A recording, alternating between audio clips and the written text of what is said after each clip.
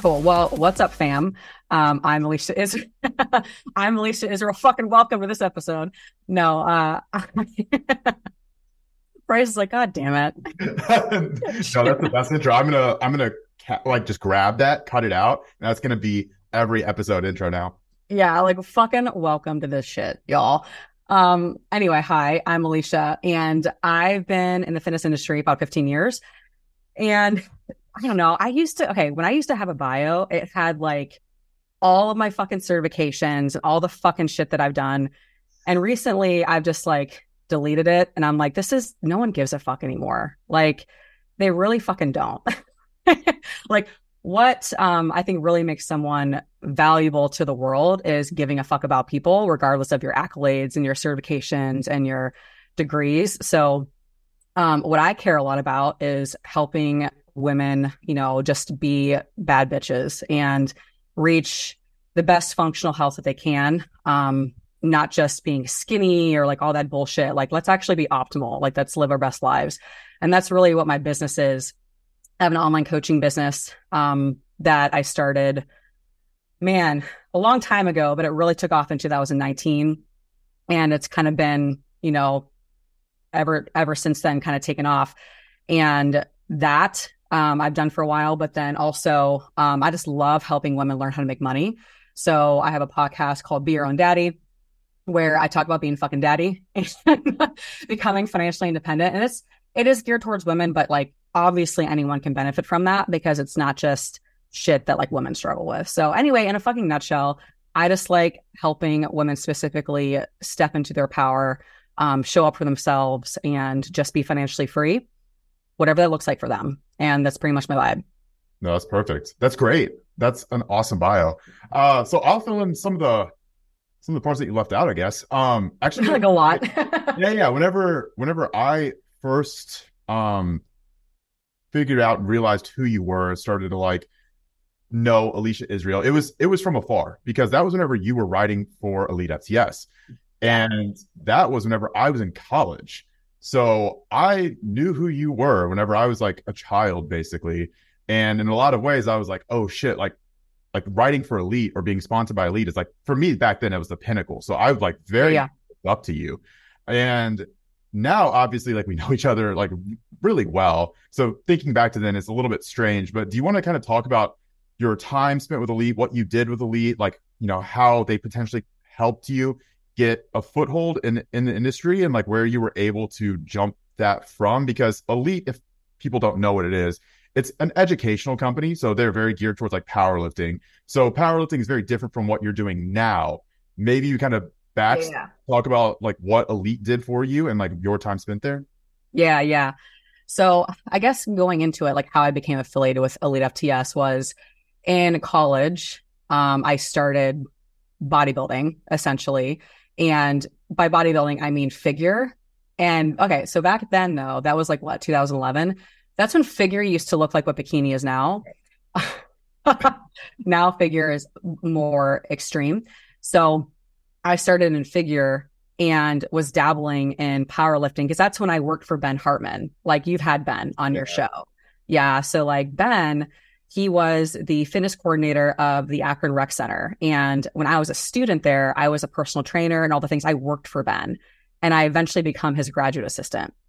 So if you work for Ben, if you know Ben, like you eventually become a bodybuilder and powerlifter because like that's what he influences people among other things. Yeah. Among other things. But so I was very much in that environment. And plus it's cool as fuck, like for women to really see what their body is capable in that way, whether it's bodybuilding or powerlifting. It's truly eye-opening how powerful you can feel. So loved it, obviously.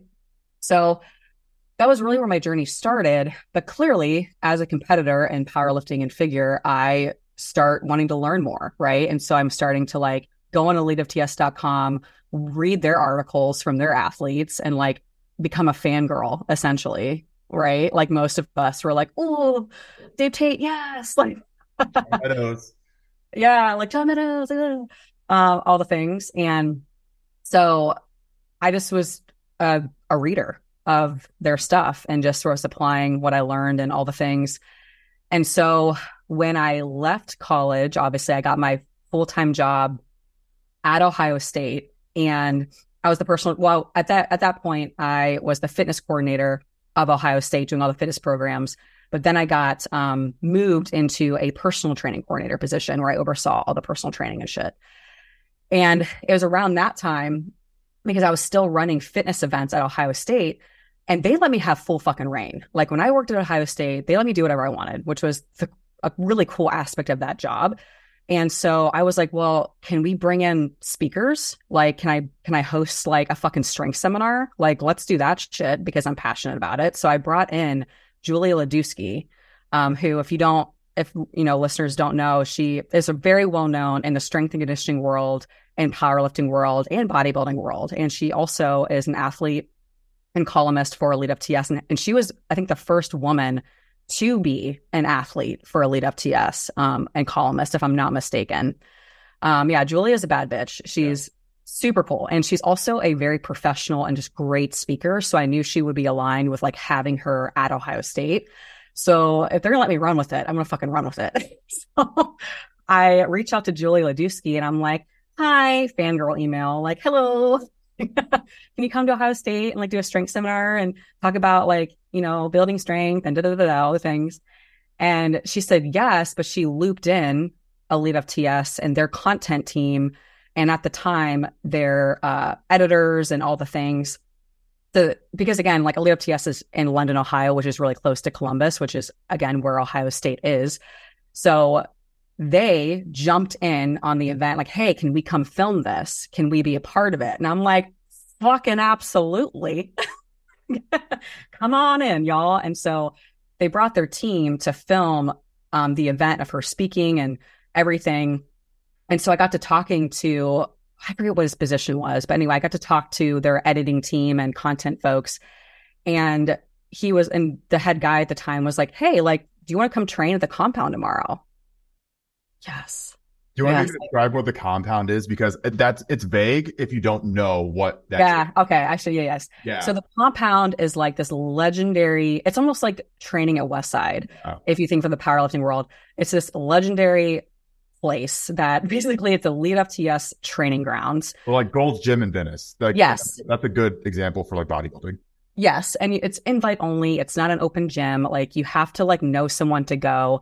Really, it was just Dave's training crew that was there and they would film content in there. And that's also where they would house the equipment that they sell. If they were like in a prototype or if they were messing around with something, they would have it in the gym to use before they actually sold it on the site. So again, in the powerlifting world and in bodybuilding, this was like, I'm going to the fucking Mecca. Like, absolutely. So I got invited to the compound and shitting my pants. I was so nervous.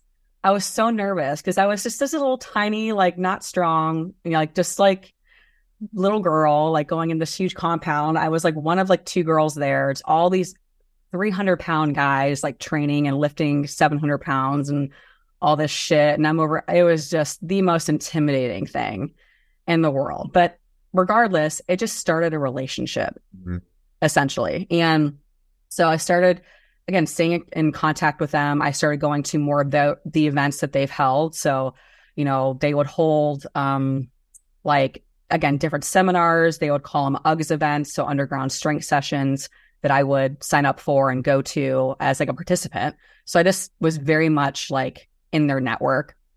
And I was still competing at the time and what have you. And I think it was like 2014 when I competed in a bikini show. I switched divisions. I was like, okay, bikini is now jacked. Yeah. So I'm going to go into that. And that year after my show, I came to the compound to train again. And again, content editor folks, they threw me a duffel bag and I opened it and I had a Team Elite FTS shirt in it. And I fucking lost my mind.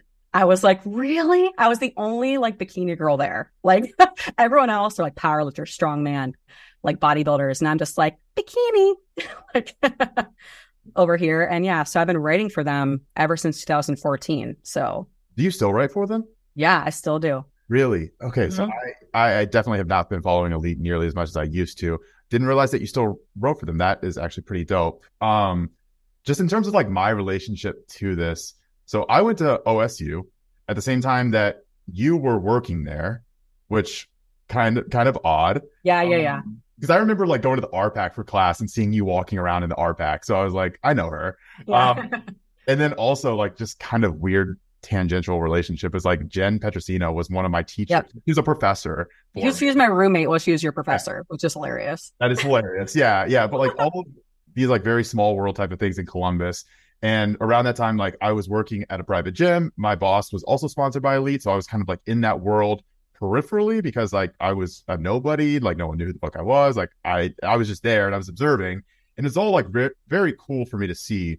But especially back then, like I had this view of you as like, you know, you were an organizer, like you were organizing all of this shit. And that was back whenever you were putting together like a lot of the big like speaking events for Elite as well. Cause I know that whenever we were working out together at Diamond Fitness, like even a few years later, you put together, what was it like the Elite Business?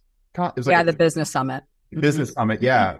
And it's like kind of weird for me because like you're not that much older than me, but like I've always had this view of you as being kind of like this Aaron Diamond figure, honestly, like where you guys have your shit together, you're very organized, you're very professional, like you're like that like boss bitch type of like personality, because like that's all I've ever seen from you.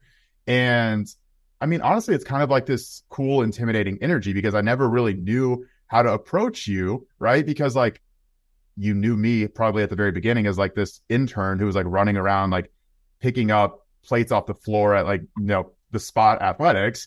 And then eventually like we kind of just evolved to be kind of like in the same world with me online and like you also doing online. And at some point I was actually coaching you, which was like this weird turn of events, how it all just kind of like came back around full circle. But with you competing, you obviously did bikini. And I know that I was coaching you at one point whenever you were going into your bikini show. You no longer compete in bikini. No, absolutely fucking not. Yes. So what was that like process like with you kind of like transitioning out of the active competing phase of your life and more so into like the coach and then more now like the CEO, like business owner, like doing more of like the high level shit? What was that transition process like for you? Yeah, I'm really happy that I did bodybuilding, even though it was a lot in my body. It teaches you a lot of shit. So I think for me, the reason I retired, if you will, was just because that last season, I pushed my body fucking far. And there were a lot of hormonal things going on underneath that like I knew I would have to address eventually. And it was just, you know, And competing was kind of a means to an end. Competing was, for me, just like a way to build my credibility in the space. It was a way for me to learn and just, because man, if you go through bodybuilding and you fucking learn that shit, like, man, do you understand physiology at a whole other level compared to someone who's never done it? Yeah. So I am not regretful at all that I did it, but I knew it was time. It was time to dip out and just let my body recover and heal.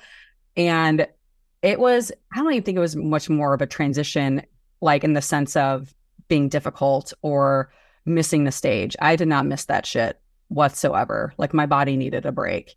What I wanted at that point was to move on and just build my business and to work with my clients and just to train for fun, you know, make training fun again, because there's a certain point in bodybuilding where it's not fucking fun anymore.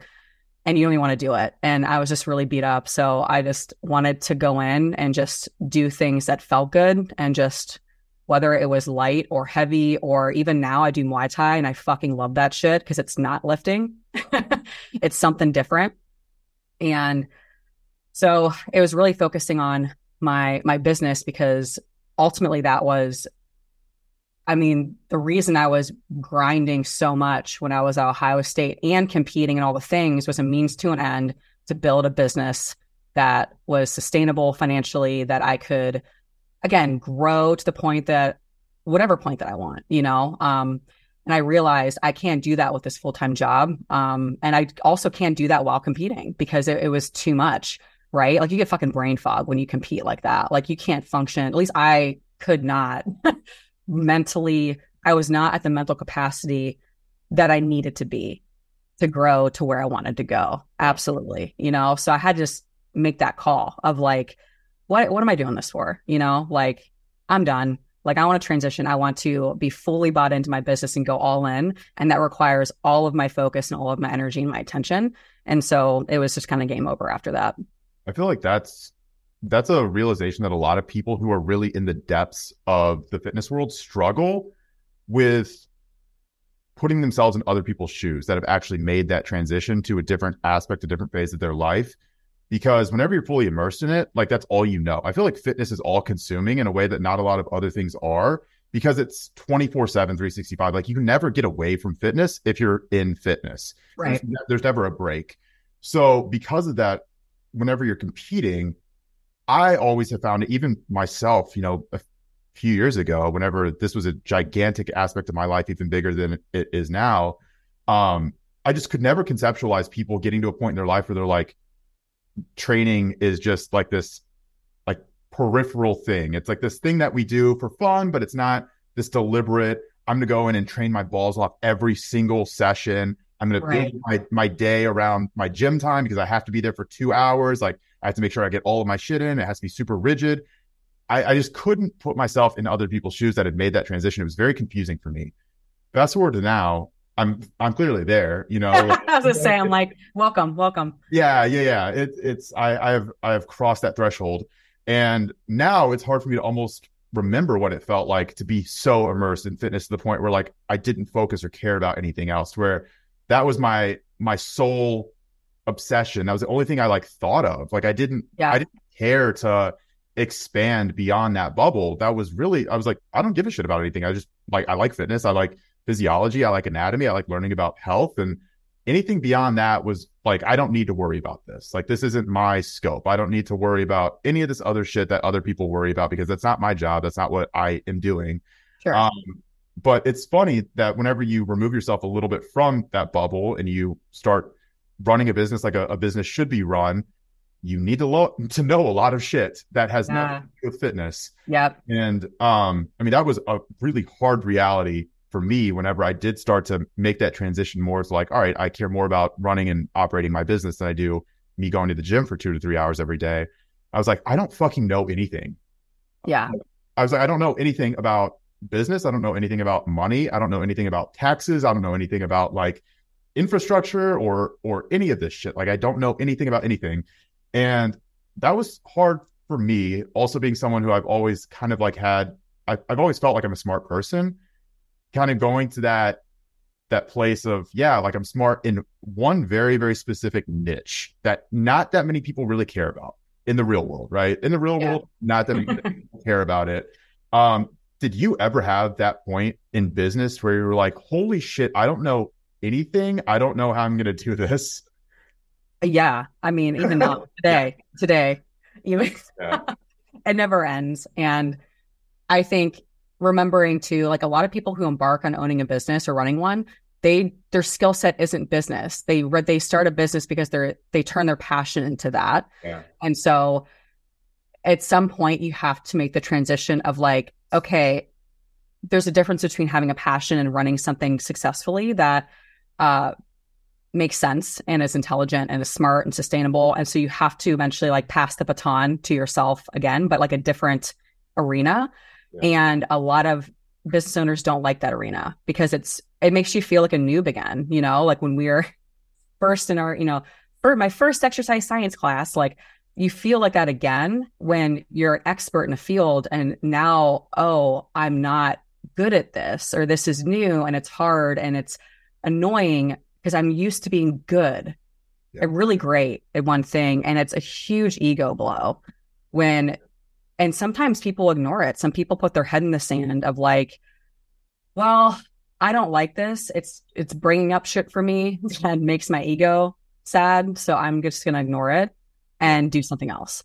And they get very distracted and in business and they lack focus and they end up either building a business that they hate or they run it in the ground.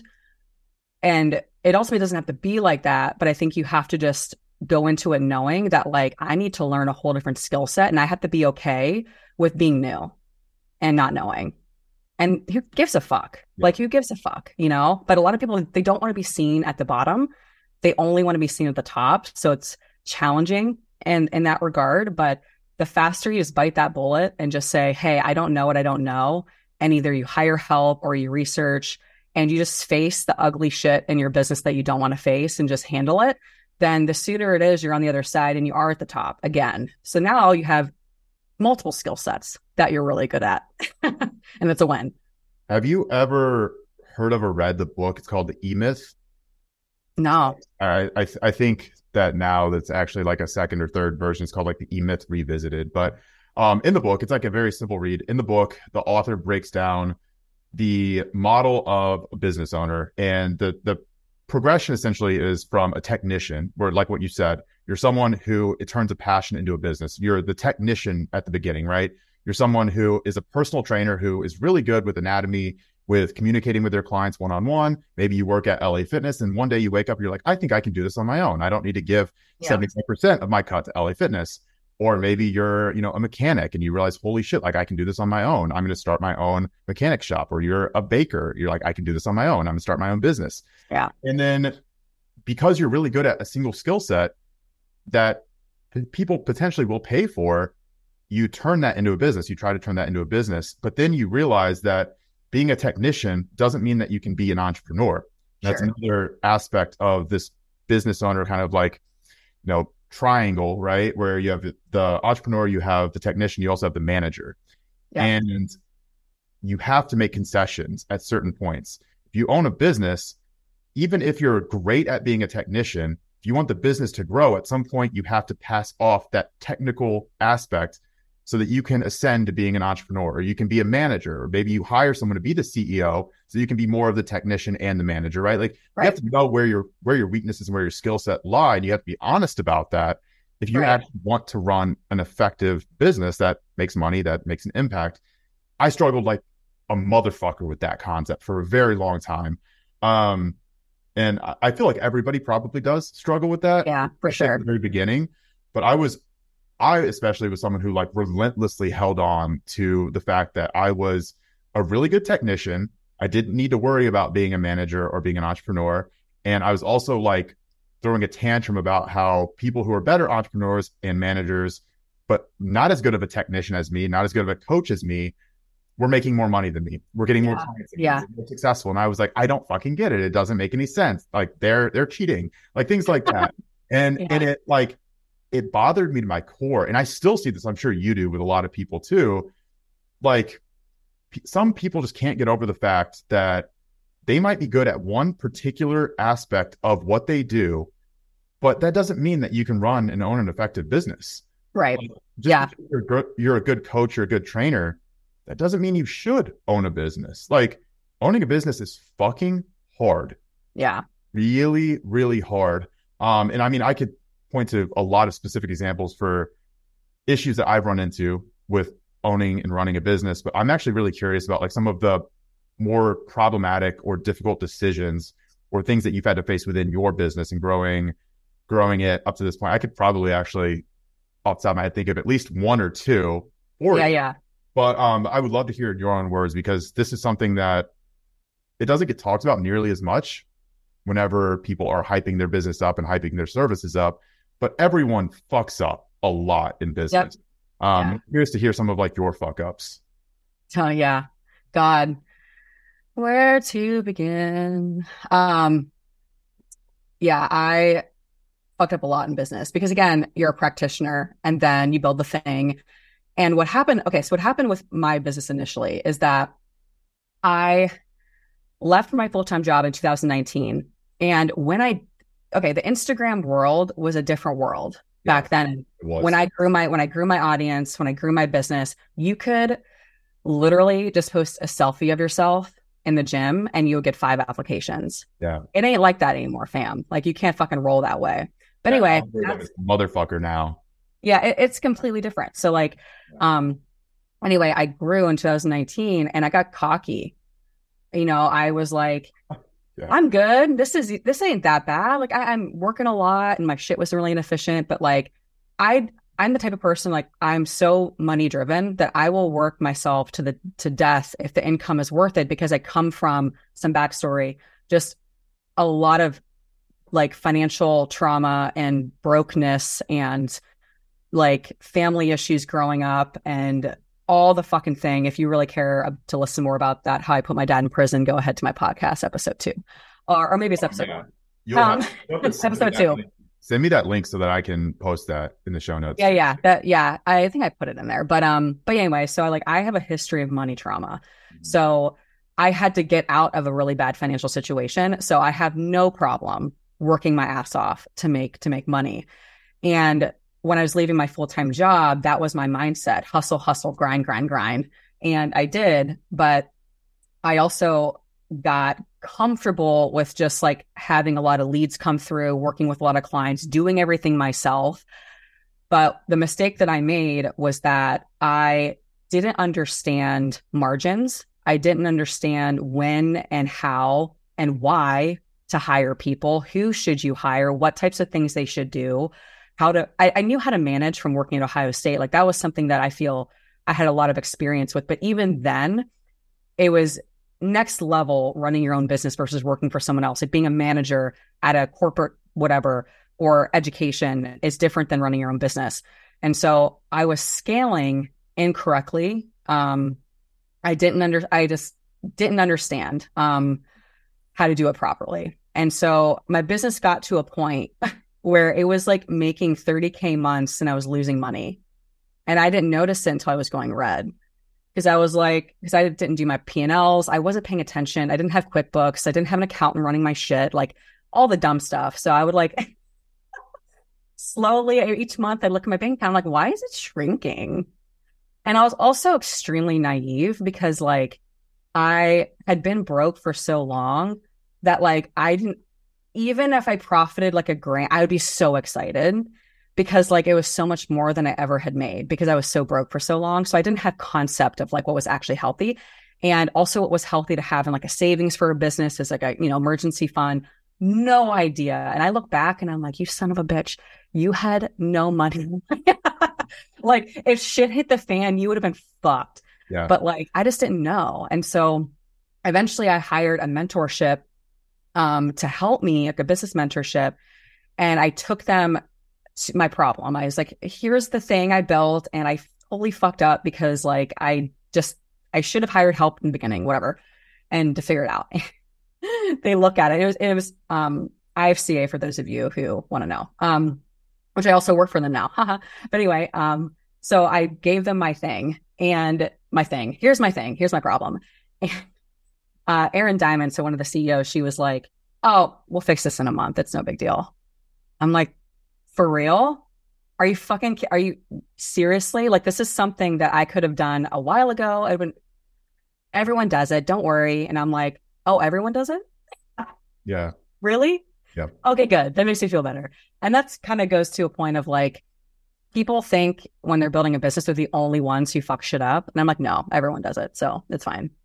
So eventually they helped me figure out how to increase my prices where they should have been, also paying my team appropriately. So I had margin, but then they also had, they were paid more so on performance. And so when the business was able to retain clients, they're paid commission on that retention. And so it was a really like nice, not say agreement, but it was a better structure overall because when the business was succeeding, so was my team. Yeah. And it wasn't like this lopsided shit that was a mess.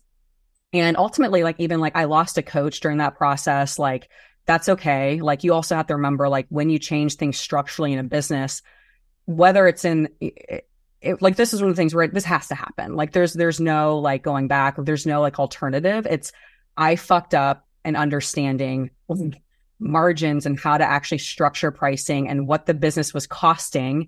And I fucked that up. So you have to own that and be transparent.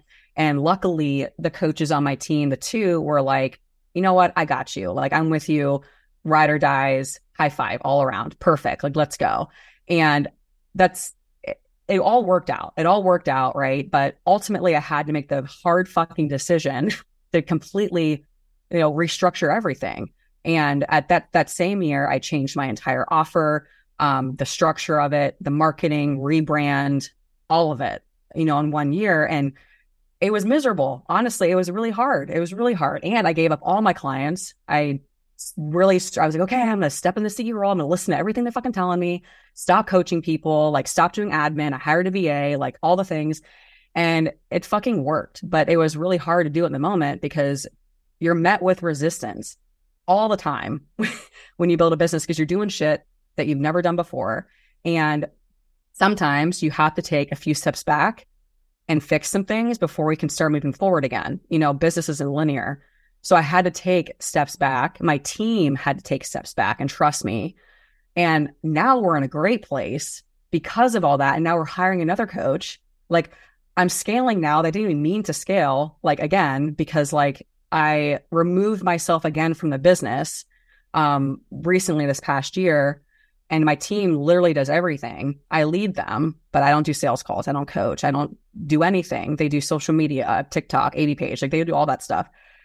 And what happened again, was like, oh, wow, I removed the bottleneck, which was me. And lo and behold, now we're just like pumping with leads. We have nowhere to put them. My team is full, overwhelmed. And now we have to hire someone else, which is a great problem to have. But it happened because I stopped being a technician. And I also pretty much stopped being a manager. I hired a head coach, or I promoted one of my coaches with your ex-wife to me. She's a bad bitch, but she's great. Great at her job. She is now my head coach. And she is also my sales closer. She does all that shit. And so now she's more management. And then I just am truly a CEO. And so now my business is growing again because I just, again, did what I was supposed to fucking do and stopped doing the stuff I wasn't supposed to do and multiplied myself with my team members instead of feeling like, oh, I have to have my hand in this. No, you fucking don't. No, you fucking don't. And the longer you keep your hand in something is usually the longer it's going to stall because we're only one person. We can't do it all. So that kind of in a long nutshell of what I fucked up, but it comes to fruition, like eventually when you fix it and you just own your mistakes and, that we didn't learn this shit in school. We learned how to be fucking trainers and, nutritionists and dietitians and shit. Like we didn't learn how to like fucking own a business that was profitable, but still pays people fairly. Like we didn't fucking learn all that shit. I mean, that's the thing though. In college and school, you like, there's no entrepreneur path that you can take, right? Like there's no major of like entrepreneurship, at least as far as I know. And there's nothing that can prepare you for all of the eventualities that you're going to run into whenever you are trying to run and operate and grow a business. And for myself, I can relate really well to a lot of what you were talking about with 2019. You could post anything on social media and get applications. Like for me in that position, I never marketed anything that I did. I never posted on my story, like apply to work with me. Yeah. I never did a single fucking thing. And I had a wait list, like so long to work with me. Like it was ridiculous. Like I got cocky. I got very cocky. I was like, this is going to go on forever. I never have to worry about anything. I never have to like market. I don't have to worry about advertising. Like it's just going to be linear growth forever, if not exponential growth. Right. And I was like, I'm such a great business owner. I know what the fuck I'm doing. Like this is easy. Why can't people just do this shit? And I came back down to earth really hard in like 2021, right? Or maybe even early 2022, whenever we started having some turbulence in our business. And as soon as I experienced a little bit of adversity, I was like, oh shit, I don't actually know how to handle this very well.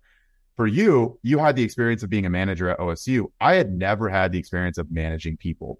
So we tried to scale fast. And I'm very much someone who was like, I want to go as fast as possible, maybe even a little bit too fast, because I don't like the idea of being stagnant or regressing. That is terrifying for me. I don't want that.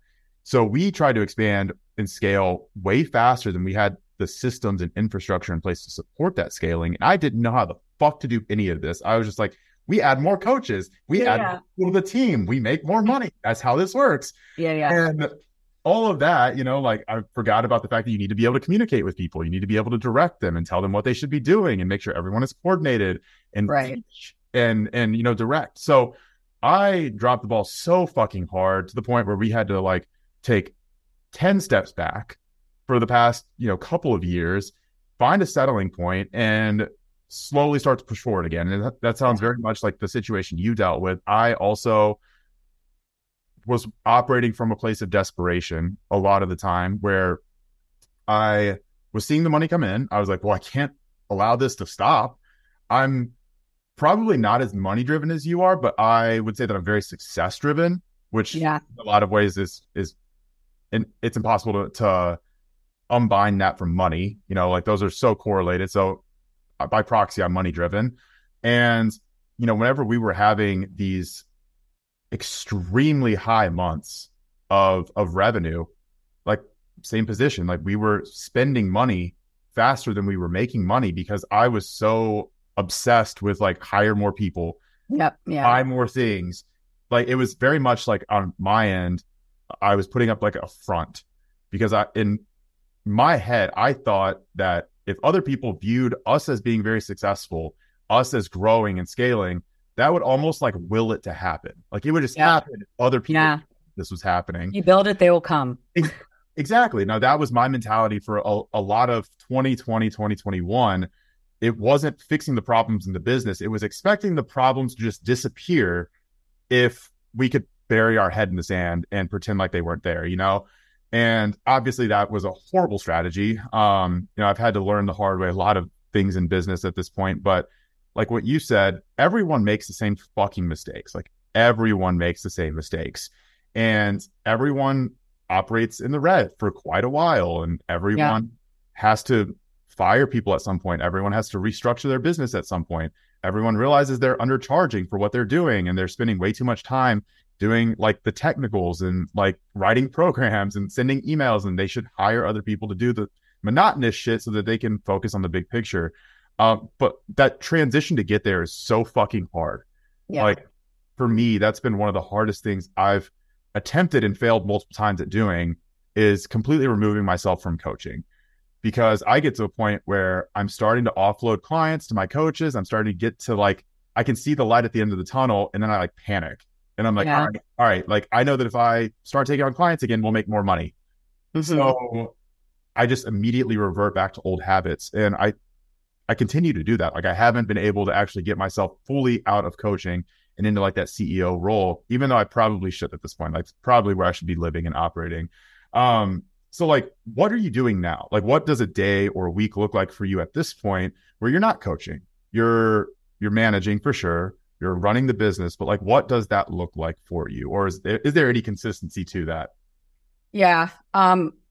Really, it's about just with my team in terms of a leadership perspective, just holding people accountable. Yeah. And having just constructive, productive meet. Like what a week looks like really in my business. I probably work about 10 hours in my business weekly with AB. And those 10 hours include meetings, with my team. I meet with every team member that I have, except for my 2 VAs. I do bi-weekly, but everyone else, sometimes it's daily, sometimes it's weekly or multiple times a week. Because if I am not supporting them, like that's what they need. Like that's what a CEO is supposed to do. You're supposed to support your team. And if a team member is fucking shit up, the worst thing you can do to truly step in the CEO role is fix it for them or take their client away. Or like if you have someone in social media, like, okay, I'll fix it. I'll do it. You have to be really patient. And you just have, like, if I see something that is a hiccup or something happened, I ask them, okay, cool. So let's look at this. What is your solution? Come to me with your solution. Or, okay, let's look at this conversation. What do you think you could have done differently? You fucking just can't give them the answer. You have to like let them come to the conclusion themselves. And that's how you lead. And you also have to have a really good feedback process. So my week really looks like a lot of meetings with my team and asking a lot of questions and providing feedback in a process that is consistent. Everyone gives feedback the same way. It's never emotional. It's very much based on facts, and no one gets butthurt, right? Because it is what it is. Everyone has to have constructive feedback or else no one grows. And I actually prefer, I love, having a week where I'll get feedback from whether it's a client or maybe it's a conversation in social media where something got fucked up. That's good because you get information. Yeah. I'm like, what this client just said is amazing feedback. I'm so happy they said that because now we can get better. Now we can change something. It's never bad. It's never bad. So really it's leading your team in a way of there's no such thing as you fucking shit up. It's just a learning opportunity. I don't expect y'all to be fucking robots. You're all human. I don't expect you to be perfect. Please do not expect me to be perfect. Don't put that shit on my shoulders. I'm not. My job here is to help you be the most successful at your position, whatever that is. And if they're not successful, that's my fault. A lot of times we blame our team when shit hits the fan, when a client doesn't get the result that they want or something happens.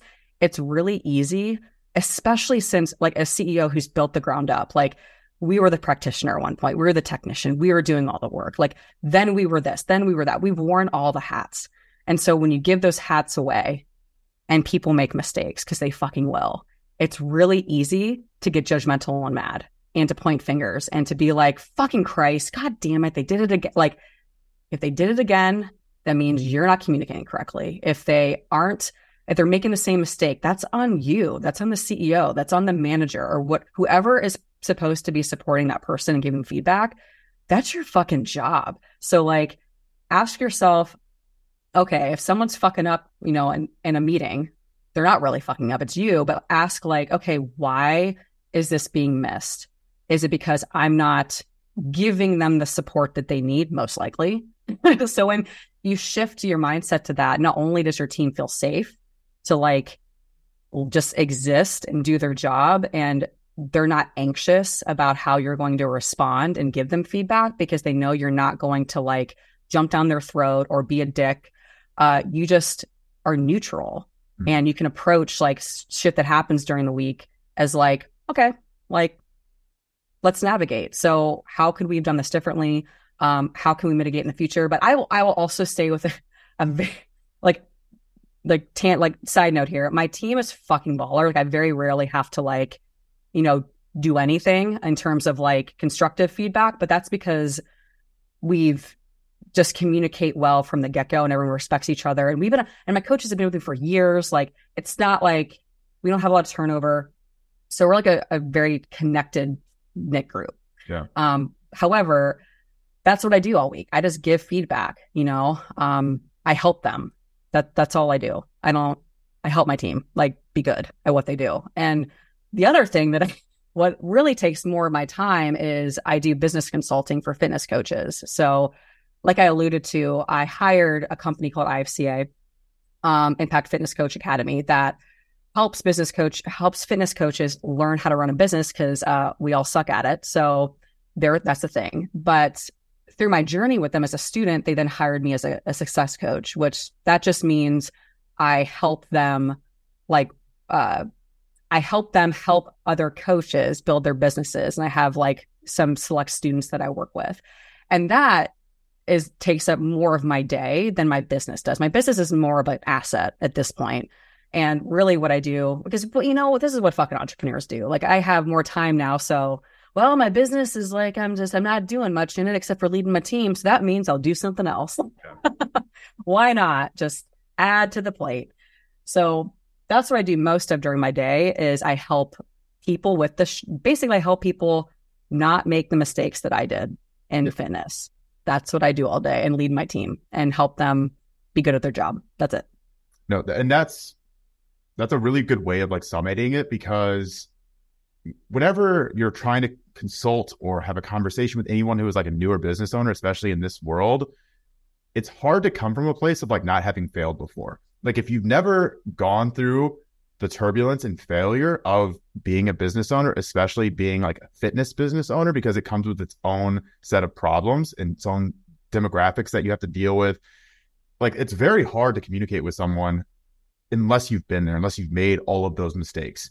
So having gone through all of that, I think that it's much easier, I'm sure, for you to be able to communicate whenever you're consulting, because you can go directly to the source of their problems without them even potentially knowing it. You're like, okay, you're struggling with this, or you're telling me you're struggling with this, but it's actually because of this. Yeah. Like, you're telling me that like your assistant coach isn't doing their job well, so you need to hire a new one. But it's actually because you don't have the systems in place to train them to do their job as well as you need them to do it, to where you're able to take a step back and focus on being a CEO.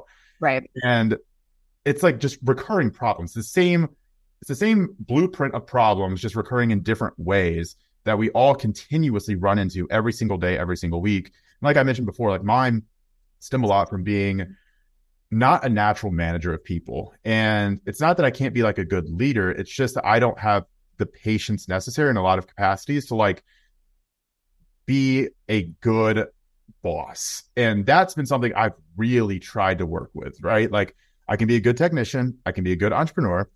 I'm just not the best manager. So because I know that, I've tried to surround myself as much as possible with people who are good managers and who are good communicators and who are able to kind of like have those difficult, maybe like emotional conversations with people that we work with. Because I know that for me, getting on those calls and talking about all the ways that someone else is fucked up, I'm like, I can only do this for so long before I'm just like, I'm dissociating from this person too, you know? But I've realized that a lot of that stems from me being frustrated that I can't have a business of me's, because I want everyone to care as much about the business as I do, because it's a business. But that will never happen. Like no one will care about your business, no matter how much they say or how much they care about you as a person or your relationship.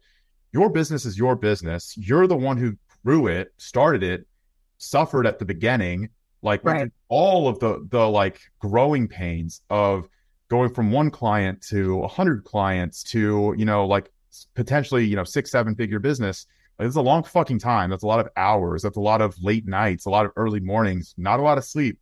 So anyone that you bring in will never understand those things. They won't care as much about your business as you do. I've struggled with that a lot, like a fucking lot. And just the trust handoff that has to happen there, me delegating something to someone who I know just won't, it's not their fault, but they won't care as much as I do about it, right? Right. You won't have the same attention to detail. And I think that goes back to my somewhat difficulty or inability to communicate all of the things that I need or want from the people that work for me. It's not an easy process, something I've been like working on for quite a long time. But like for you, have you ever struggled with coming to terms with the fact that like it's your business, no one will care as much as you care about it, and having to work around that problem? And how have you worked around that problem? Yeah. Yep. And there have definitely been days in my past where I would just get frustrated if maybe something wasn't completed to how I would do it or a ball was dropped. But man, that is such fucking bullshit to expect that of your team. Like it is. And it comes from ego. It comes from us making it about ourselves. Oh, woe is me. I worked so hard for this and they don't even care. Fuck off. You know, like truly, like, I think being like having the expectation that people should care about your business as much as us, while that feeling stems up we've all felt that. If you run a business, it's not like you're not bad for like feeling like that. We've all done it, but we have to recognize that that's coming from our ego. That is our ego just trying to run the fucking show. And that's not fair. It's not fair to the business. It's not fair to you. It's not fair to the team. And so you can't expect that, because it also doesn't have to happen to have a successful business. Like they shouldn't care about my business as much as me. If they did, that'd be fucking weird. If they did, they would have their own business. Like, so it's okay. You know, as long as they can operate around 80% of you, that's fine. Because when you multiply yourself, them doing it, the volume that you physically fucking can't as one person is better than you at 100%. Mm-hmm. Is better. Yeah. So it doesn't good. I hope you don't care about my business as much as me, because you fucking shouldn't. I don't want that stress for you. Like, you're in this position because it's less stressful to work for me in this position. That's the whole reason the assistant coach position fucking exists, so that you can just coach and just live and be fed clients and just live your best life. I'm responsible for my business. Therefore, like, I'm supposed to love and nurture it, but you're supposed to do your job. Yeah. Like, you know, and I support you in doing that. So I think it's just separating our ego from the team members, like, you know, and just having realistic expectations that they can hit and be successful with, and just know they're going to fuck up, but their fuck ups are better than you trying to do everything yourself, like 100%. And you had mentioned it before, but building incentive structures that align them with the business. So everyone that works for your business should have some incentive. Oh, sure. To care about the business. And for some people, it's money driven, right? So like you had mentioned before, that a lot of your, or I don't know if all of your coaches get like a commission for retained revenue. Yeah. So that's a huge incentive structure, right? And let's just say, for example, the difference between like a commission or a percentage of client income versus a flat salary. And like a flat salary, it's security, but it's not incentivizing or encouraging like above and beyond correct work ethic, you know? Whereas a CEO, like someone who owns a business, like, you know, we don't have any security, but at the same time, our incentive is built around grow the business, make more money. You're more successful, you have more money. So like, that's where our incentive comes from. It's very much like X plus X equals Y in our case. But for the assistant coaches, there might not be like a plus X for them. Like they might just have one flat rate that they're making. And I've seen a lot of this happen, especially like in fitness coaches that make early mistakes with their assistant coaches that they hire on. The pay scales are horrendous. Yeah. Usually for the business. And you mentioned that as well, where you were overpaying. I don't want to put words in your mouth. You're overpaying your coaches at the beginning. I mean, yeah, the math is written on the wall there. Yes. Yeah. And same with me. Like I was overpaying my coaches because whenever you are operating at lower capacities, the margins make sense. But whenever you start to scale up, overpaying anyone doesn't make sense because the margins shrink, then they shrink, and then they go negative whenever you're overpaying people. So at a certain point, you have to take a step back and restructure the pay scales. And that's really challenging for a lot of people to accept. So what our business did was we switched it to an incentive laden model, right? So it's like, okay, like everyone is going to have a base security for their pay, but also if you hit these benchmarks, you get paid X bonus. And you can potentially make a fuck ton of money if you do really, really well. If you retain your clients, if you maintain above X amount of clients, if you bring in X amount of revenue for the business every month, then we're going to give you a gigantic bonus because we're making money, so you can make money. And then the potential idea of, having promotions later on, right? So like you mentioned, Alex, she's promoted to head of sales, head coach. Like there are incentives potentially laden in every single business. I found that like nascent coaches, like immature coaches that don't really know what they're doing, or business owners especially, I feel like it's the better way of just describing it. They don't understand how incentives work. Right. Because they don't have the time to think about those things. So whenever you hire an assistant coach, it's very easy to say, cool, I'll pay you, 70% of all of the clients that you work with. Right. Right. But then that it's really hard to walk back in the future. Yeah. So later on, whenever you have to have that conversation and say, hey, by the way, you taking 70% of every client that you work with is actually losing me money. Yep. And it makes no sense for me to continue to pay that from a business perspective. That's a very hard conversation. And I've had to deal with that. You've had to deal with that. And just in general, beyond incentives, I found that money conversations are hard.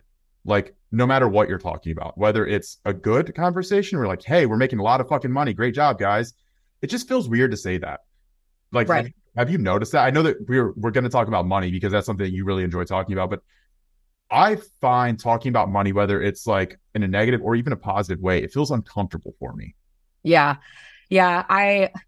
It felt like that until I made the change with my business structure, and my two coaches were on board, and we just did the thing. Because I realized it's only uncomfortable because society says we have to keep it a secret, or there's things that only the CEO should know in terms of financials. I don't believe in that. Like, I showcase, we do culture calls every week every month with my team. And I tell them, what type of revenue we brought. And I tell them the margin we're hitting. I want them to know. Yeah. I want them to know what a healthy margin is. I want them to know where the money is going, in my company, because, the more transparent you are, then the more your team will trust you and the direction, and they'll feel safe. Right. And so they know that if they perform well, the business performs well, everybody wins. And, I agree with you, having some type of like performance-based pay is always the way to go. Salary just leads to mediocrity and laziness. And also people just don't like that. Like, people like to be rewarded for doing a good job. I hated being paid a salary when I worked my full-time job, because I would bust my ass, and fucking Joe Schmo down the road, who was the same, like, who similar positions, but like he would make drastically more and he would just sit on his ass all day. What the fuck? Yeah. Like, that sucks. That's what drives people out of jobs, is they're like, fuck this. They want to know they're doing good. Right. So I love like performance-based commission and however anyone structures it to make sense in their business, but it keeps A players on your team because it gives them something to shoot for. Yeah. There's no like, oh, you're capped, you're done. No, like, it's amazing when team members want to grow in your business, when they want to like do other things. But I just feel like the best way to get over money conversations being awkward is just to be fucking honest and open up your shit. Like, I don't give a shit. Look at my database. Look at the money coming out. I don't care. Like, yes. Look at it. I'm not mismanaging it.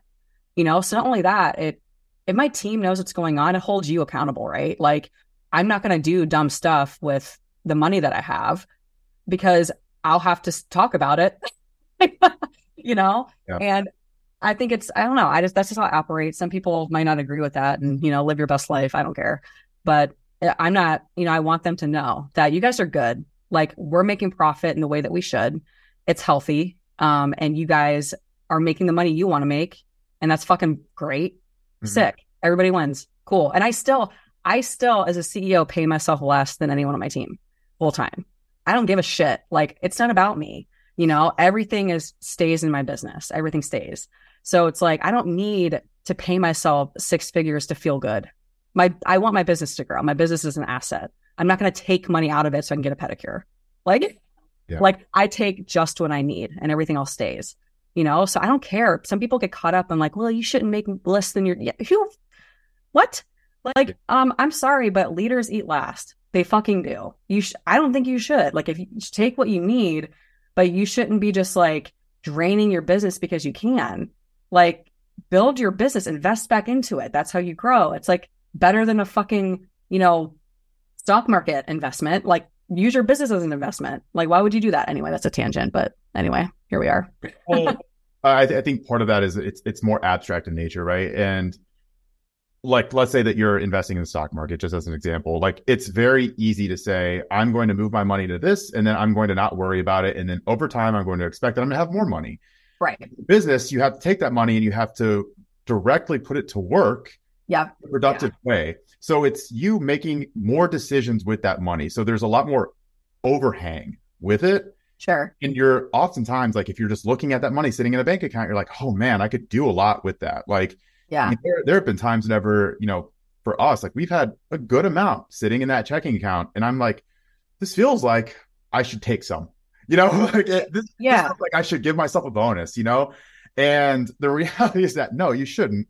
And the reason for that is because for every peak that you have in your business, you're going to have equal troughs. So you're going to have really fucking bad times. And there have been times whenever I've not only not made any money in a month, I've had to take money out of my personal savings to pay my coaches to make sure that the business has enough money in it to continue to function. Right. And it's not that we were going to like hit $0 or anything, but I want a cushion there. Like, I want to make sure that everyone is good. So I paid the business out of my savings to make sure that everyone was good and we were not going to be stressed about shit. Right. Right. That is the decision that you have to make as a business owner. Like, are you able to do that? So I actually really want to ask you, like, just common mistakes that you see with young business owners making with money, because I think that money can obviously be a tool. And actually, I think it was maybe Aaron or Jordan made a post the other day about like leveraging debt, things like that. Yeah. And I agree with it. I agree with it 100%. But I also disagree with it in a way that debt can be leveraged, but debt can also be catastrophic, and it can be paralyzing, and it can force you into making desperate decisions that you otherwise wouldn't make if you didn't have debt. Sure. So that is actually something that I've seen with other people. Luckily, I've been able to avoid that, like knock on wood, like I've been able to avoid that for 29 years. But I've seen other people act from positions of desperation because they have debt. And if you are in that position, unfortunately, owning a business is going to be really challenging for you. Sure. Because there are going to be times where you might not be bringing in enough money to pay off your debts that you have on the outside of your business, right? Like if you have $100,000 of credit card debt and you're trying to grow a business, where's your focus? Like where is that priority, right? Is it growing the business or is it paying off this debt? And you can't be divided like that. I feel, well, maybe you can, but like, I feel like that complicates the issue, you know? So outside of debt, like what are some other money issues that you see with entrepreneurs making? Yeah. I mean, with the debt piece too, it depends on what type of debt it is, right? Like I think what Aaron and Jordan are talking about is more or less like when you're out of debt, that is liability, which is what everyone fucking does, like cars. And I would even say student loans are liability debt. Like, well, like yeah, I think my perspective on that is more so just like, I understand like having anything overhanging is potentially just it's a conflict of interest, you know? But I mean, at the same time, like I have a mortgage, I have a car loan, like I also am in debt in that way, but not like credit cards, not student loans. So like you said, there are definitely types of debt that are beneficial to have, and you don't want to pay it off immediately, right? Like if you have a mortgage and you have a 2% interest rate from 2021, fucking slow trickle that bitch. Like, yeah. Don't pay that off before you reinvest into your business, right? Like, prioritize growing your business right now, and then keep that mortgage payment forever, because that's easy shit, right? Like, you don't want to worry about that right now. Right. But more so from the debt perspective, is like whenever debt becomes something that you're consistently thinking about, like whenever that's always the forefront of your mind, you know. But agreed with you. I agree. I just wanted to use that as a potential example. But yeah. You take the reins. I'm not going to talk anymore. No, you're good. Yeah, no, 100%. And a lot of times people can't even use debt as leverage until they've already paid off the debt that is like not leveraging, you know? So it's like a different conversation for a different phase of life, you know? But with new business owners, a mistake that I see with money is not keeping their personal and business money separate. And so it gets confusing and convoluted, and you don't really know where things are going. And it also is hard to strategize when everything's mixed, like personal expenses with business expenses. And so once a business really gets off the ground, then that's something that we advocate for, you know, or I advocate for as well to like, dude, like separate that shit. It's not hard, you know, separate it. Just so you know what's coming in, what's coming out. And also from like a write-off perspective, like if you own a business and you are not managing your cash flow and keeping track of things and also giving your accountant all the information that they need to support you in tax season, you're fucked. Because you pay more taxes if you work for yourself, technically, until you become an S Corp, but that's a whole other thing down the road. But like, if you're not keeping track of your write-offs, then you're not using the tax incentives that are provided for business owners. Because owning a business does not have to be a huge tax burden, but it is if you don't know what you're capable of doing in terms of write-offs and all that. And if you don't have an accountant that works with small businesses and they don't understand, like that's a big thing. And so you'll end up paying more in taxes than you thought.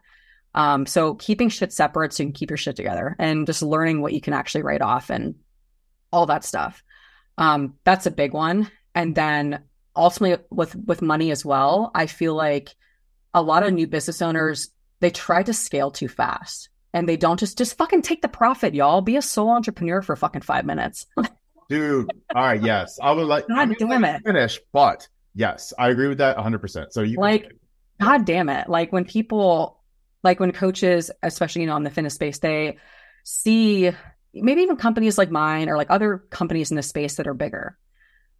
Like, and they want to be here now. And it's like, do you though? yeah, Do you though? Because there's something to be said for just being a practitioner and taking like owning the business and also operating it for a minute. Give yourself some fucking time yep, to like manage that cash flow, but also to like take some profit, because when you scale, you will lose profit, at least in portions of it. Like there's like yeah, almost like steps to scaling. Like if you take a step, you're probably going to lose, but the next step you'll gain it back. Like it's like steps, right? So like you have to know what step do you want to stay at.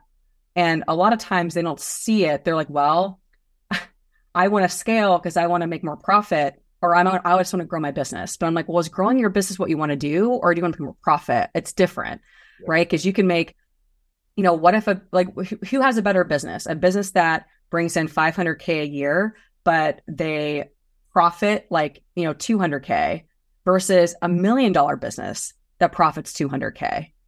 Which one's healthier? Which one's better? Which one's easier to operate? Which one's less stressful? Sign me up for the $500,000. All right, all day. It's counterintuitive. It's counterintuitive though, and I I agree vehemently with this point, and this is something that I recommend to everyone as well. And also, what I recommend is if you are going to scale, if you are going to hire, don't hire an assistant coach first. No. Like hire a VA first, hire an accountant first. Like hire people that are going to support you on the back end of the business while you're continuing to be more efficient in being that quote unquote technician, if that's what you're trying to do in that, especially in the fitness world, right? Like if you're in the fitness world, if you're a fitness business coach, you are usually providing the service as well as running the business at first, right? So you're still that technician, you're the coach, you're the face.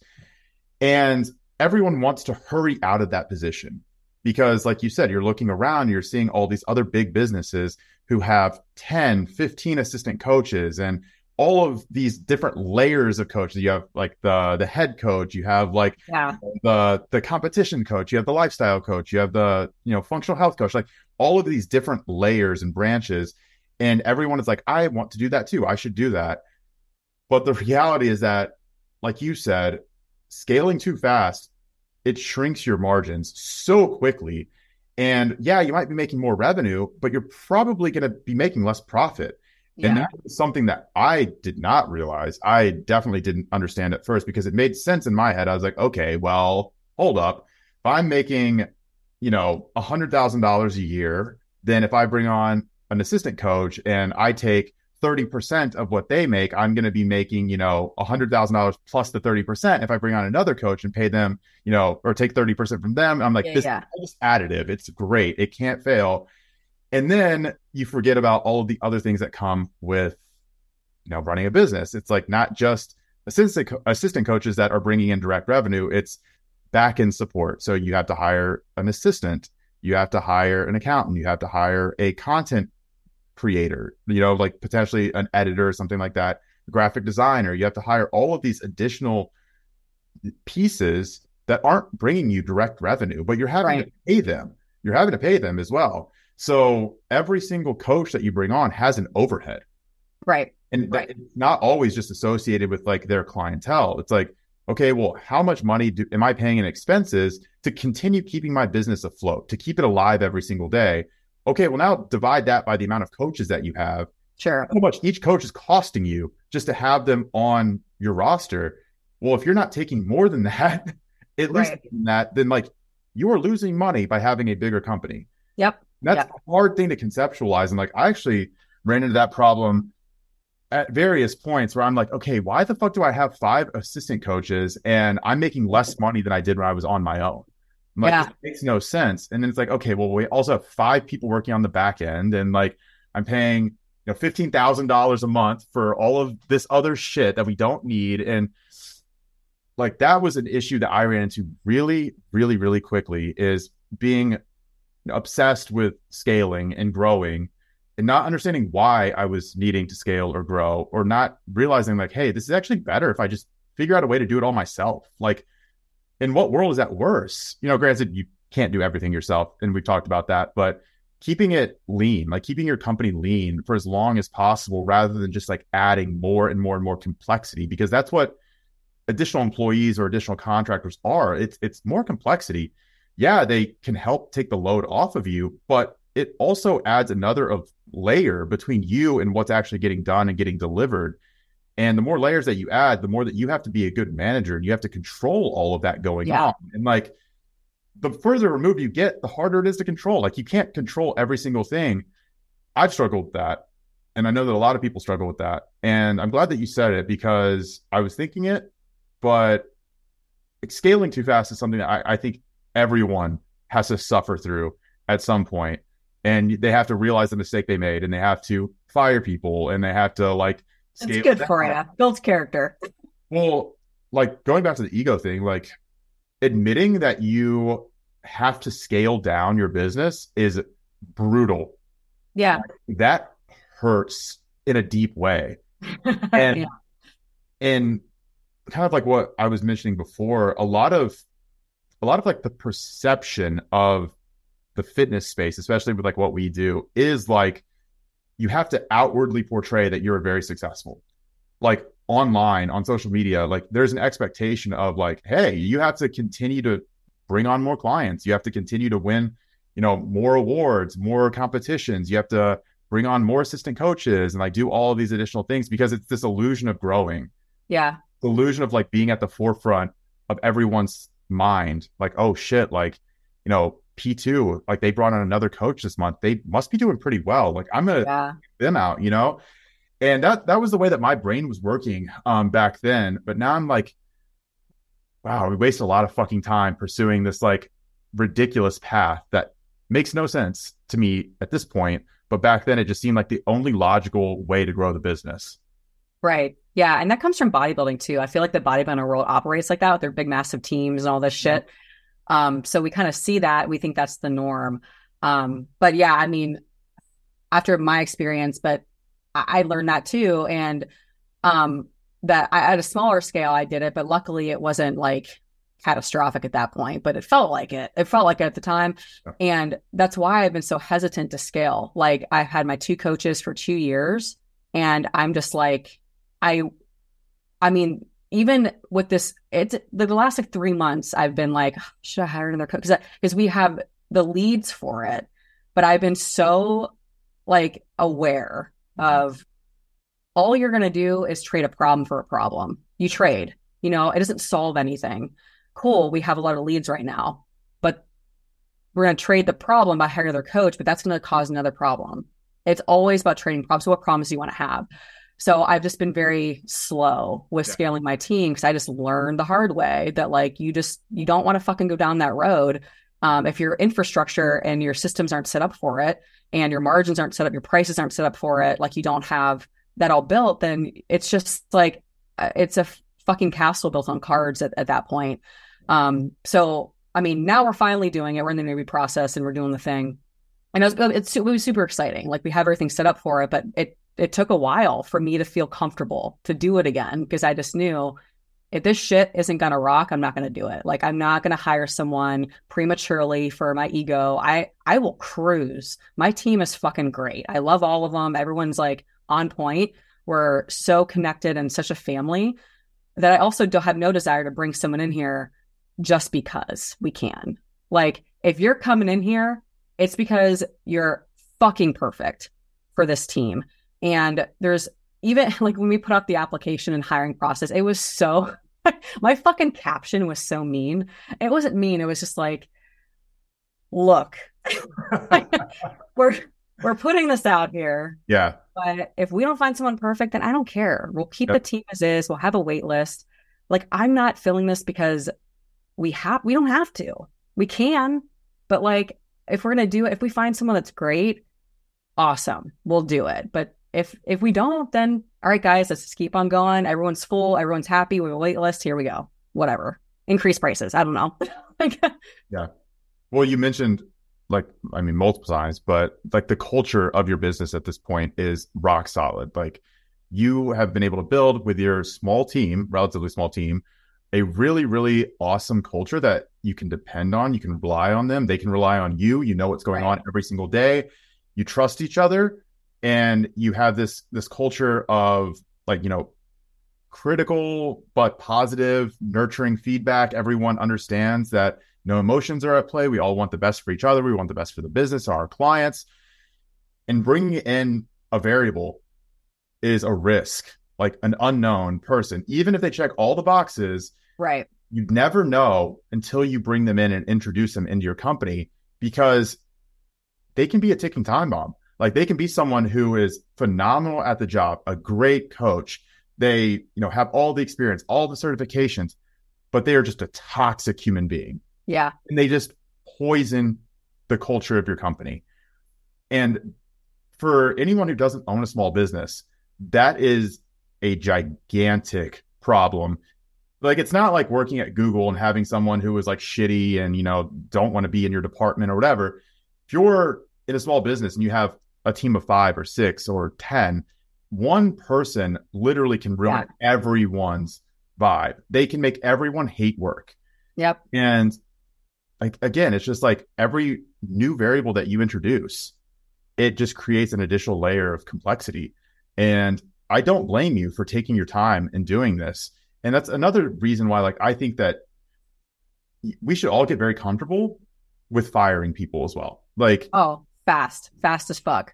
And let that shit go. But the thing is, though, is I get it for people who have never owned a company or who have always been like in that more employee or contractor role, coming in to kind of like help an already grown company, right? Like the idea of being fired is scary for people, right? But if you're a business owner, you have to become comfortable with firing people quickly. And once you realize that someone is not good for your company, you should fire them that day, because you're not going to change your mind. Like, I've realized this. I've tried to talk myself out of firing people before, or like having that difficult conversation, but it always comes back around to the same destination. We have to separate. Like there has to be a breakage.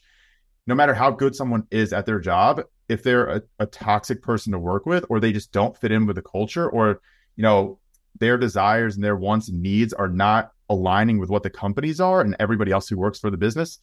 Again, it doesn't matter how great they are at their job. You have to get rid of them ASAP, because a disgruntled employee will poison your company faster than anything. And they will fucking tank your business quickly, because, again, going back, like, they don't care. They don't have an incentive to care. And if someone is spiteful, like, holy shit, that is a bad position to be in. That is like scary. You don't want to be there. And I have always really struggled with like this idea of like making quick decisions in the company. And that's something I'm trying to get better at. But I've always held on hope for too long with people who, like, viscerally, I'm like, they need to go. But I've always held on too long. Like, maybe they'll change. Maybe they'll do better. Maybe they'll, like, prove me wrong. And I've always just come back around to the realization that, like, I just need to trust my gut, and I need to make those quick decisions, even if it makes our life temporarily harder, right? Like, if you fire an assistant, your life will temporarily be harder while you're training someone to replace them. Like, that is the reality. But you still have to do it, because you're going to have to do it eventually if you've already made that decision in your head. And ideally, you have systems in place that allow the training process to happen fast, and you don't have dependencies in the business that, like, if one person leaves or gets fired or doesn't show up one day, like, your business is going to collapse. And I feel like that's another thing that I see a lot whenever people are trying to build their business quickly, is they put a lot of trust and add a lot of dependencies that they don't really know what's actually happening there. So, like, for me, I did this a lot with like assistants. So like virtual assistants, or even I would probably classify some people as like COO type of role, where they're really in charge of like the logistics and organization in the company. And I'm like, you take care of it. I'm going to go do this thing. But then it's like, you don't know what's actually happening in your company. So if they ever decide to just not show up, you're fucked, right? Like, you don't want to depend on someone to continue running your business. like, have you seen a lot of mistakes like that with people that you've consulted with, or even like potentially with yourself, where you're like, wow, you really fucked up putting this much faith, trust in one product or service, one person, one system. Like, you need to diversify your risk a little bit so that you don't get absolutely fucking tanked if this system breaks down and stops working, or if this product goes belly up, or if this person decides to fuck you over and just quit one day, you know? Sure. Yeah. I mean, for my business personally, I'm in it enough where I've worn all the hats before. Yep. And I think that's a mistake if people try to hire a position they've never had. Like, they try to hire for something in their business that they've never actually done themselves. Yep. That's the problem. At least for small businesses. Bigger businesses, obviously a little bit different. But like, it is safer to do everything yourself first. Like, learn the skill of marketing, learn the skill of sales, learn the skill of operations, learn obviously being a coach, which you probably should fucking do that. Like, give yourself time to actually be good. Yeah. Actually take some time to be a good practitioner. Weird, you know? So like, wear the hats, but do them really well. Like, fucking be good at it. So then when you delegate it, you can lead them properly and hold them accountable. And so then if there ever is, you know, where a team member leaves, you've done it before. Like, you should know what they're doing, and they might create new systems to make things a little more efficient. But that's also too why you should have, you know, regular meetings with them. You know, I tell my assistant Kelsey all the time, like, if you find something that I create, like my system is shit, make your own and teach me. Like, make your own and tell me how you did it. And she's done that multiple times. Where she said, okay, well, I track payments like this because then I can notify him if it's going to hit a different date, and like, she figured that all out and she just showed it to me. And I'm like, I love that. Yeah. Now I know. Now I have awareness. So like, God forbid, please, Lord, baby Jesus, Kelsey, don't. Also having like SOPs, right? Like having a place where like all of these procedures are categorized, they're all annotated, like you can go through it. And even if your assistant is sick one day, you can go in and see like what they do on a daily basis. For sure. Go through and follow steps from 1 to 100 and do their job for them, or pass it off to someone else. And it can be done by, you know, a monkey, right? Like, that's ideally the way that your business should be set up. It should be set up in a way that like every single thing is documented down to like the nth degree to be made very easy, not only for like, you know, the people doing it, but also potentially for someone who you're going to train in the future, bring them on, or even, God forbid, you have to do everything yourself again one day, right? Like, everyone comes in and they're like, fuck you, I quit, I hate you, I've never liked you, like, I don't want to do this.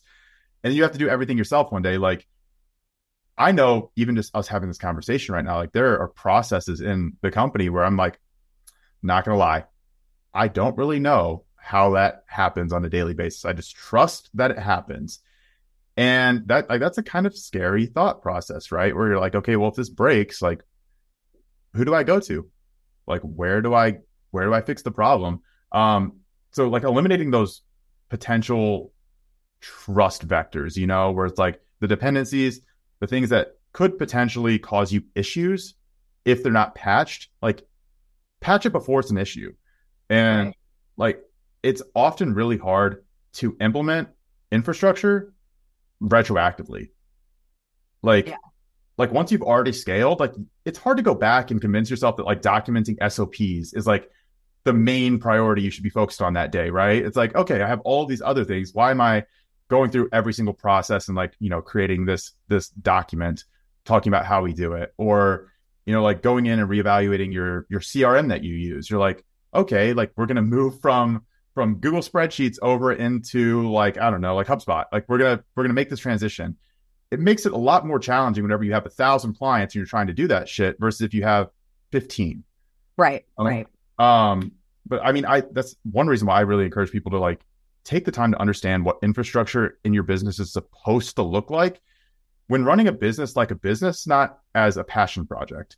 And like you mentioned at the beginning, like, you share your financials with your team, like, you put it out there, it's not a big deal. Well, like, that's how publicly traded companies do it. Like, if you're Apple, like, you have to publish quarterly reports telling everyone how you spend your money. Like, that is a thing. There is no sleight of hand that's allowed. I mean, that is fraud at that level, right? So if you want to run your company like a real company, like these are the things that you should start thinking about doing. But most people miss that step. Yeah. It's just hard to think about doing that stuff whenever you could be focusing on like making more money that month or that week, or like, taking on more clients, because those feel like they should be more important in that moment. Like, is that something that you see often? Yeah. Well, I think it just comes down to how people like think about money, and like not understanding that it can be like money doesn't always have to be this negative, like, ooh, taboo thing. Yeah. It's powerful. It's everyone fucking needs it. And so you also have to ask yourself too, if you're afraid to share, why? Are you doing shady shit, bruh? Like, maybe you should do some inner work, like, why are you afraid to share your financials with your team? Or maybe it's like, there could be shame involved. Like maybe there are poor financial decisions that have been made that have to then be, accounted for. But you know what? Like having a team, that knows everything like that, it helps you be accountable. Like I said, like I mean, I don't think I would be frivolous anyway, even if they didn't know. But I like the fact that my team is well aware as to what happens every single month, that they can just go in and fucking see it. I don't care. Yeah. I like that. Because also too, what happens if like the business ever goes red? I want like my team, my leadership team to know, like, okay, like this is a problem. Why? Let's problem solve. If they don't fucking know, like, then it's just me on my own trying to like I'm not triangulating. I'm not actually using my team to the best of their ability. Like I have leadership positions for a reason, like I do better when it's not just me trying to figure shit out. So like if there's something, like I talk about Alex all the time, like if there's something like a wonky month, we look at it together and we're like, okay, so, and we do math and like we figure out how many close, like how many front end sales do we need? What's back end look like projections? Like we fucking look. I don't just like, okay, good job, everybody, bye. And then it's fucking burning. Like, no, I'm like, okay, so something weird's happening here. Let's take a peek. And ultimately what typically happens is when we run the data and stop like making decisions off of feelings, is we figure out like, oh, this makes sense because we got the, like, whatever it might have been, maybe a month was weird because we got a lot of profit ahead of time. And then the labor wasn't paid out for 2 months. Well, no fucking shit. Like it just didn't line up. It doesn't mean your business is still great. It just didn't line up completely even with like when people paid and when the coaches were paid. There, that's it. You don't got to change. Then, you don't got to change anything. Nothing's wrong. So that's another thing too. It's like, if you are looking at it from a lens of just yourself and not triangulating with others, especially those who have good insight and they're aware, then you can end up making decisions that actually you're trying to solve a problem that doesn't even exist. Like you said before, like if a business goes red, sometimes it will. That doesn't mean you're not profiting. It just means your revenue could have hit differently in a different month. And then you paid it. Just, you have to look at everything on average and like, okay, well, yeah, but so yes, people just need to realize like, if you don't talk about money, you're not going to make more of it. Done. It's also hard to communicate urgency if you're the only one seeing what's happening on the back. Right. Like you can't commit, or you can't communicate a red quarter. I mean, a red month is one thing. A red quarter is something a little bit different. Yeah, something's fucked up. That's a trend, like that's not good for the business. But if you had a red quarter, or like income, or not income, like profit margins have been like steadily declining for the past like 2 or 3 quarters, or you have no applications coming in, and that's been like this stagnating issue for the past year, right? Like all of these big things, it's very hard to communicate with your team, just telling them, hey guys, like we need to do better. Hey, like, we need more apps in. Like, hey, let's, try a little bit harder, be more vocal, right? Like post more. That's really hard to do unless they're seeing a dashboard. Like if they could see a dashboard and they're like, okay, this little clicker is red today. Like it used to be green, it's supposed to be green, now it's red and it's sitting on red. And why is that happening, right? And like you can dissect that and sometimes those visuals, like actually seeing the numbers, is easily able to be communicated. Like that's something that can be internalized with the rest of your team, so that you're not the only one seeing that and like trying to maintain everyone's calm nature. Like you're, trying to do it in a way that is like not creating this sense of like fear or freak everyone out. Like that's something I've dealt with before. I'm like, okay, like how do I do this but still also like maintain my cool? Like how do I say, all right guys, we need to like get our shit together while also not coming off like I'm freaking the fuck out, or panicking. But no, I think sometimes too, like everyone needs to understand like, hey, this is the reality of the situation, especially for a growing business where if you're a small business, the difference between making it and not making it can be a red quarter. Yeah. Like there's not a lot of security or comfort there. So sometimes like desperation has to be communicated. Like you have to understand how serious the situation is, and you have to be able to communicate that to the rest of your team. And if you're sitting on all of like the big decisions that are being made behind the scenes and you're not allowing that to be diffused out and allowing everyone to kind of participate in that, it's really hard for them to give a fuck about what you're doing, right? Or even have that same sense of urgency that you might be wanting them to operate with.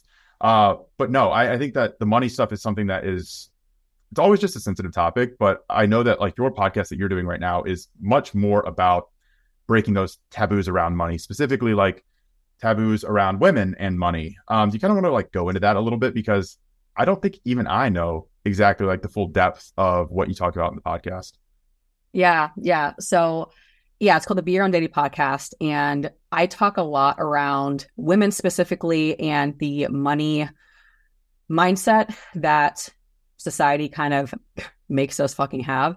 And just things that are very specific to women and our struggle to make more money and or again, societal norms or just how we're taught to care about ourselves or not. And putting ourselves first and investing in ourselves, like all that fucking shit that there's so much unlearning that needs to happen with men and women when it comes to money and who should earn it. Fuck, like all day, like who should be earning the money and why that's a fucking question. It's so interesting, especially as our society has changed, that it's weird that like, there's still this hang up around like men should make more. Mm-hmm. How about we all just fucking make more? Like, why is it this weird ass competition still when we live in a society that literally requires a 2-person income?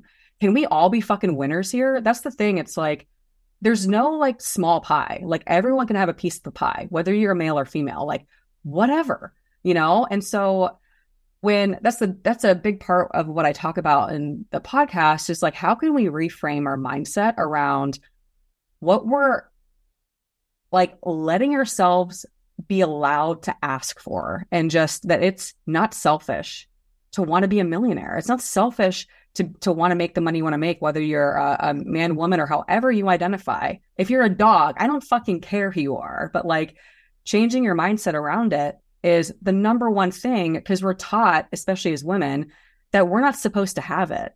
And if we have it, we should give it away. And that if we have more than our husband, he's going to throw a fucking tantrum. Like, what the fuck is that? Like, no, first of all, let's look at it like our society is set up in a way where it would benefit from women making more money. Mm-hmm. What is the fucking problem? Yeah. Everyone. Like, so if the problem, or not, I shouldn't say it's a problem, but like the societal norm is that part of being masculine is making money. Well, okay, let's start talking about the definition of fucking masculinity. And that's one of the episodes I had about toxic, quote unquote, toxic masculinity in my episode. So if you ever want to dive down that rabbit hole, it's a really good episode on my podcast. But it's redefining how gender norms are defined in this world, and like who is quote unquote allowed to do what, and what value someone has depending on what they offer in a relationship. And it just has to be broken, because no one is winning when like there's this negative connotation with women making more money than their husband, or like if she doesn't want to have kids, or if she is a CEO and, you know, she doesn't spend enough time with her family, all this fucking weird, like just societal shit that I'm like, if we just like took a step back and looked logically of like, how about, you know, people just like work within their strengths and work as a team in relationships, and everyone stopped living in their ego and showed up where they need to show up in their life. How about fucking that? So anyway, in a nutshell, that's pretty much circle back. It's a lot of that. Whenever you have anyone on this podcast and the first thing they come on, they start talking about, let's say their problem with, they have a husband that doesn't understand why his wife needs to make money or wants to make more money than him. And I know that you even mentioned this, where a lot of times like that drive is mentioned as, it's talked about as masculine energy, right? Like wanting to make more money, being money driven, being success driven, being a CEO as a woman it's called masculine, right? Which there are so many underlying facets of gender norms and gender, I feel like confusion as well, whenever it comes to what is expected of a man versus what is expected from a woman in a household, but also a business. And like, do you want to just kind of expand on some of that stuff? So like some of the biggest issues that you see whenever it comes to having to talk about and having to distinguish between those things, and also kind of allowing people to break out of those conceptions that are honestly just reinforced every single fucking day, that we hear about masculine energy versus feminine energy and how that relates to like the workplace and making money and success and all of that. Sure. Well, I think it's first important to identify that men and women, however you identify, we all have a mix of both. Every human being has some feminine energy. They have some masculine energy. There's no such thing as someone being completely just one. Yeah. It just isn't. Like, human beings have both. And that's the thing, that you can fall heavily on the masculine side in one area of your life and more feminine on the other. And that goes for men and women, like truly. So to pigeonhole anyone is almost idiotic. It's ridiculous. It doesn't even make sense for how humans operate. And so I think that needs to be the first thing to be understood, is that we really do fall on a spectrum of it, and it just depends. And there's something wrong with any type of, you know, collaboration of the two. Like, really, there isn't. You know, there's a reason they both exist harmoniously for a reason. Like, they both exist. So, but I do think that if maybe a woman is struggling with her husband to be supportive of her financial goals, I think the number one thing to do is to get curious. And I had this conversation with Erin Diamond as well, and her thoughts, and she kind of laid it out with this too, is if he's having negative feelings about your growth in some area or how you show up in an area, instead of getting defensive or just calling him a misogynist or saying he has toxic masculinity or whatever, which, tangent for another day, but toxic masculinity is bullshit, by the way. There's nothing toxic about masculinity in its true form anyway. But like, ask questions, like, get curious. Like, why do you feel like that? Like, what feelings is this bringing up for you when you think about me doing XYZ financially, or having taking this promotion, or whether it is making more money than you? Like, let's talk about it. Come on, just open up a little bit and just having conversations to see where it's coming from. Because that's really what you need to do. Like, because it might not be coming from this, I want to like bring my wife down place. It could be coming from a money trauma that he has, where he feels like, if I'm not the provider, then, you know, how am I going to support my family? Like, it could be coming from that. And like, when you get down to the root of it, I think it's really important to like have those conversations as partners, right? Because usually it's not malicious. It's coming from a place of trauma, or a place of like, you know, they want to feel valued. And if you're stepping in a role that traditionally is valued as a man's thing, and you want to step in that role, like, that could bring up shit for him. Doesn't mean that he's a bad person. You just got to have a conversation and be on the same page. And maybe that looks like going into couples therapy to have also a licensed therapist to help you walk through it, right? So everyone can win, right? But like, he's most likely not being a dick. There's just shit that society has told him that he's supposed to be. And if you want to be that, then it's not fair to be a dick about it to him or to feel offended because he's been told that's what he's supposed to do. So it's kind of just like having an open conversation, just getting curious, asking questions, and just being open. Yeah, I think it's also really important to understand what type of partner you want. Like, yeah, that too. That too. Because some people are dicks. Yeah, well, yeah. So like no such thing as toxic masculinity. Like there's toxic people though. Right? Yes, there's toxic people, but that shouldn't be associated with how like feminine, you know what I'm saying? But yeah, toxic femininity. No, and I'm sure that you've heard this analogy too, like the fullback and the cheerleader one. Like just what you're trying to look for in a partner. Like, do you want a fullback? Do you want someone who's going to be there with you every step of the way and sometimes lead the way? Or do you want someone who's going to be on the sidelines doing all of like the small things to make your life easier while you're doing, you know, the business, like while you're making the money, right? But it's hard to expect your partner to be both. And that goes for men and women. And I'm sure that you know this, but this has been something I've struggled with in the past, right? Like I haven't really understood or known like what I even want my partner to be or do, what role I want them to fulfill, because I'm focused on what I'm doing, but it's like, what do I actually need? Like, what do I need from my partner? Do I need them to also be as driven as I am and like think the same way that I am? Like, do I want a Jordan and Aaron situation, or do I want someone who can be like supportive of me and what I'm doing? And that's okay. That's okay. Well, there's also plenty of people out there that have no desire to own their own business. Like they're not entrepreneurial. Like they prefer to be in the background. They prefer to help their partner with their pursuits. Like it's not them being relegated. It's like that's actually what they want. Like they don't desire to have that pressure on them.